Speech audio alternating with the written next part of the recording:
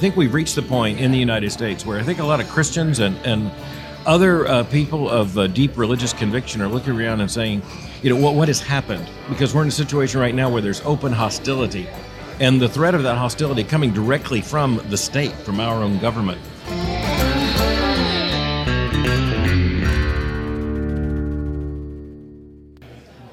Welcome back to the Kevin Roberts Show, here on location in the free state of Florida at the National Conservatism Conference. Many great Americans here. One of them is my new friend, Dr. Al Mohler, president of the Southern Baptist Theological Seminary. Al, thanks for joining me. Kevin, great to be with you. Thank you. This is the start of a joke. A Baptist and a Catholic sitting down at a conservative conference. For the record, we're both drinking water. For the record.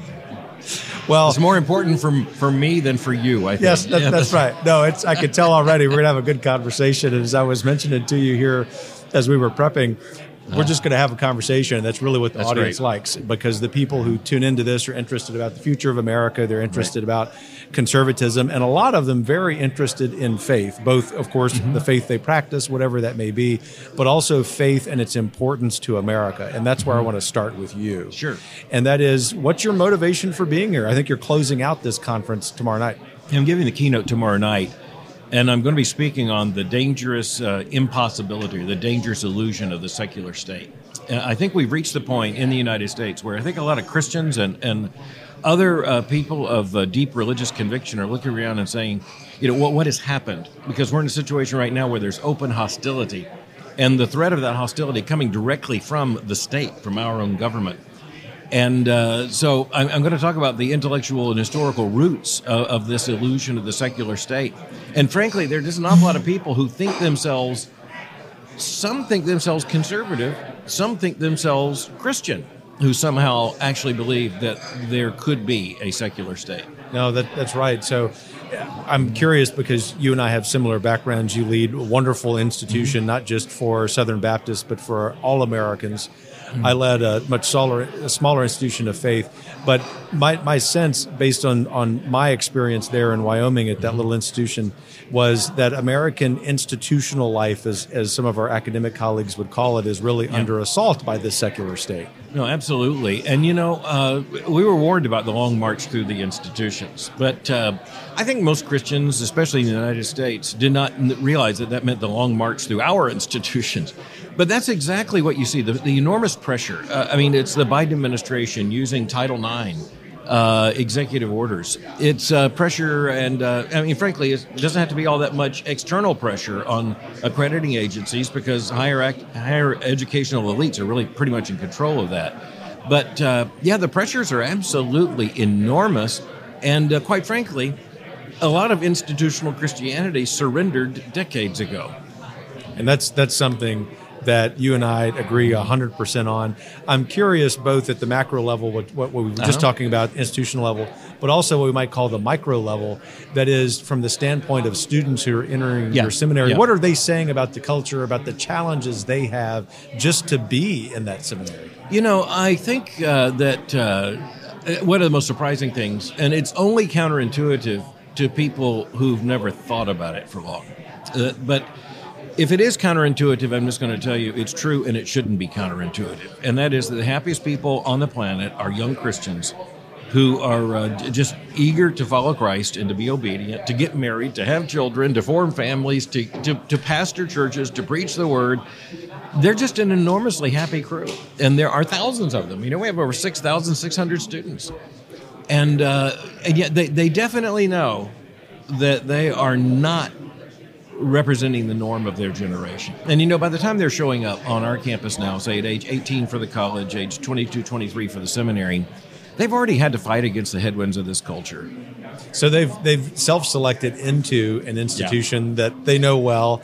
God bless you. And there's also, just sitting here, and it's no surprise, although we've just met in person, that you're very cheerful, because that is evidence of the point you just made. Mm-hmm. And that leads me to this next comment, which is about our society writ large, Dr. Mohler. Mm-hmm. One of the things that concerns me the most is the sense of loneliness, which leads to despair. Yeah.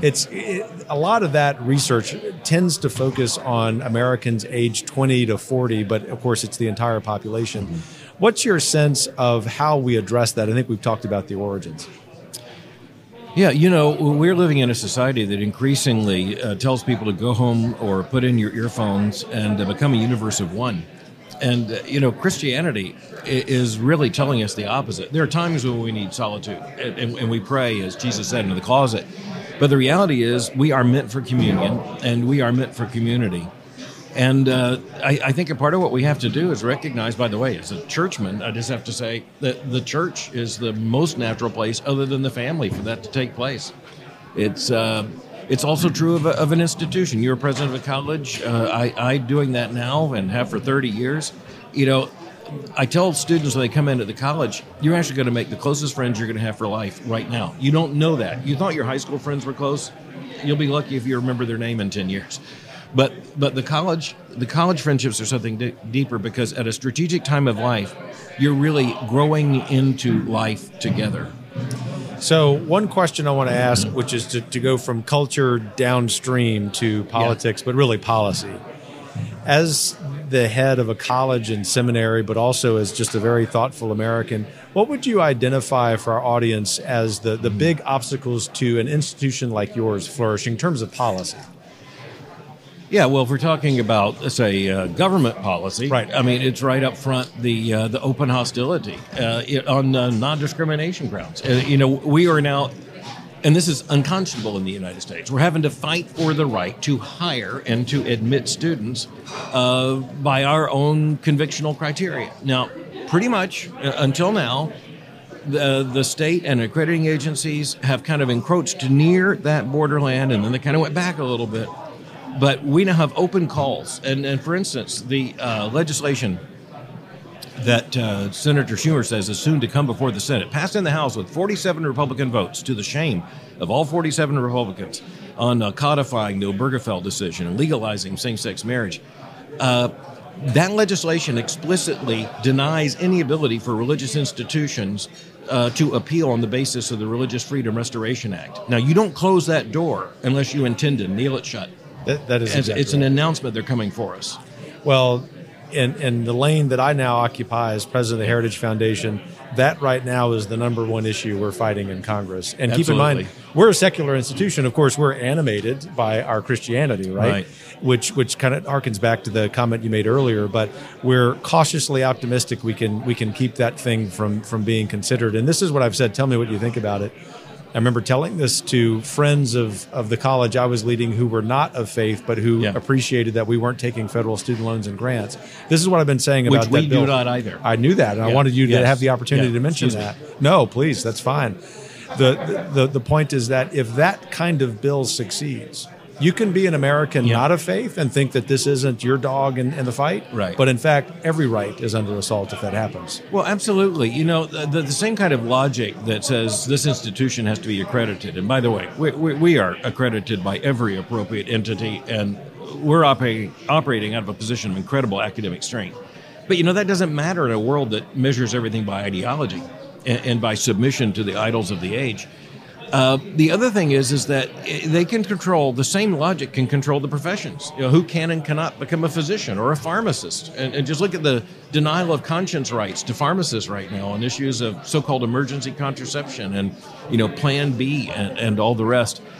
This administration has announced right up front that it intends to use every executive mechanism at its reach, from Title IX to EEOC issues and all the rest, to try to push that. And so, number one, even if you're not a student in a Christian college or a religious college, or if you don't have a child who is, well, eventually you're going to have grandchildren who are. This is about undermining yourself. This is what I don't get about conservatives. Conservatives are supposed to be, by definition, the people who have the long view. I was like, wake up and remember, the long view might be Tuesday. The way the society is going, right? Right, but we've got to have the long view here. We're trying to make certain that the institution I lead is handed over to generations to come.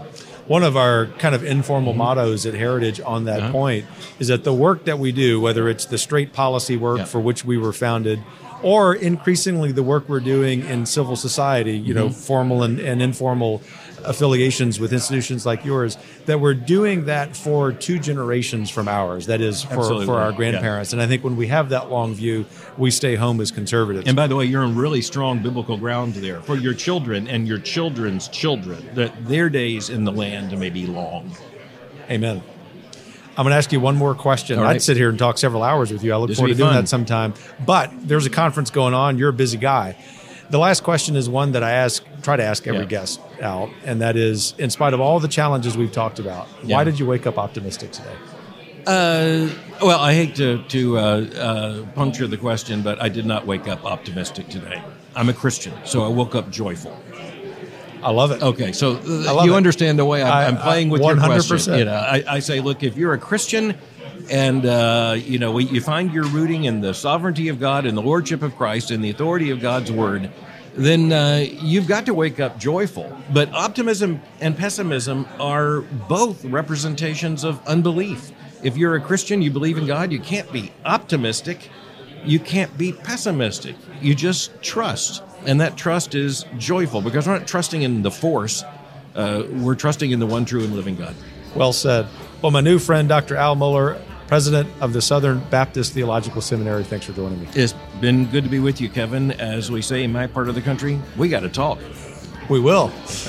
Thanks for joining this episode of The Kevin Roberts Show. We will be back again soon with yet another important American making a difference. Take care.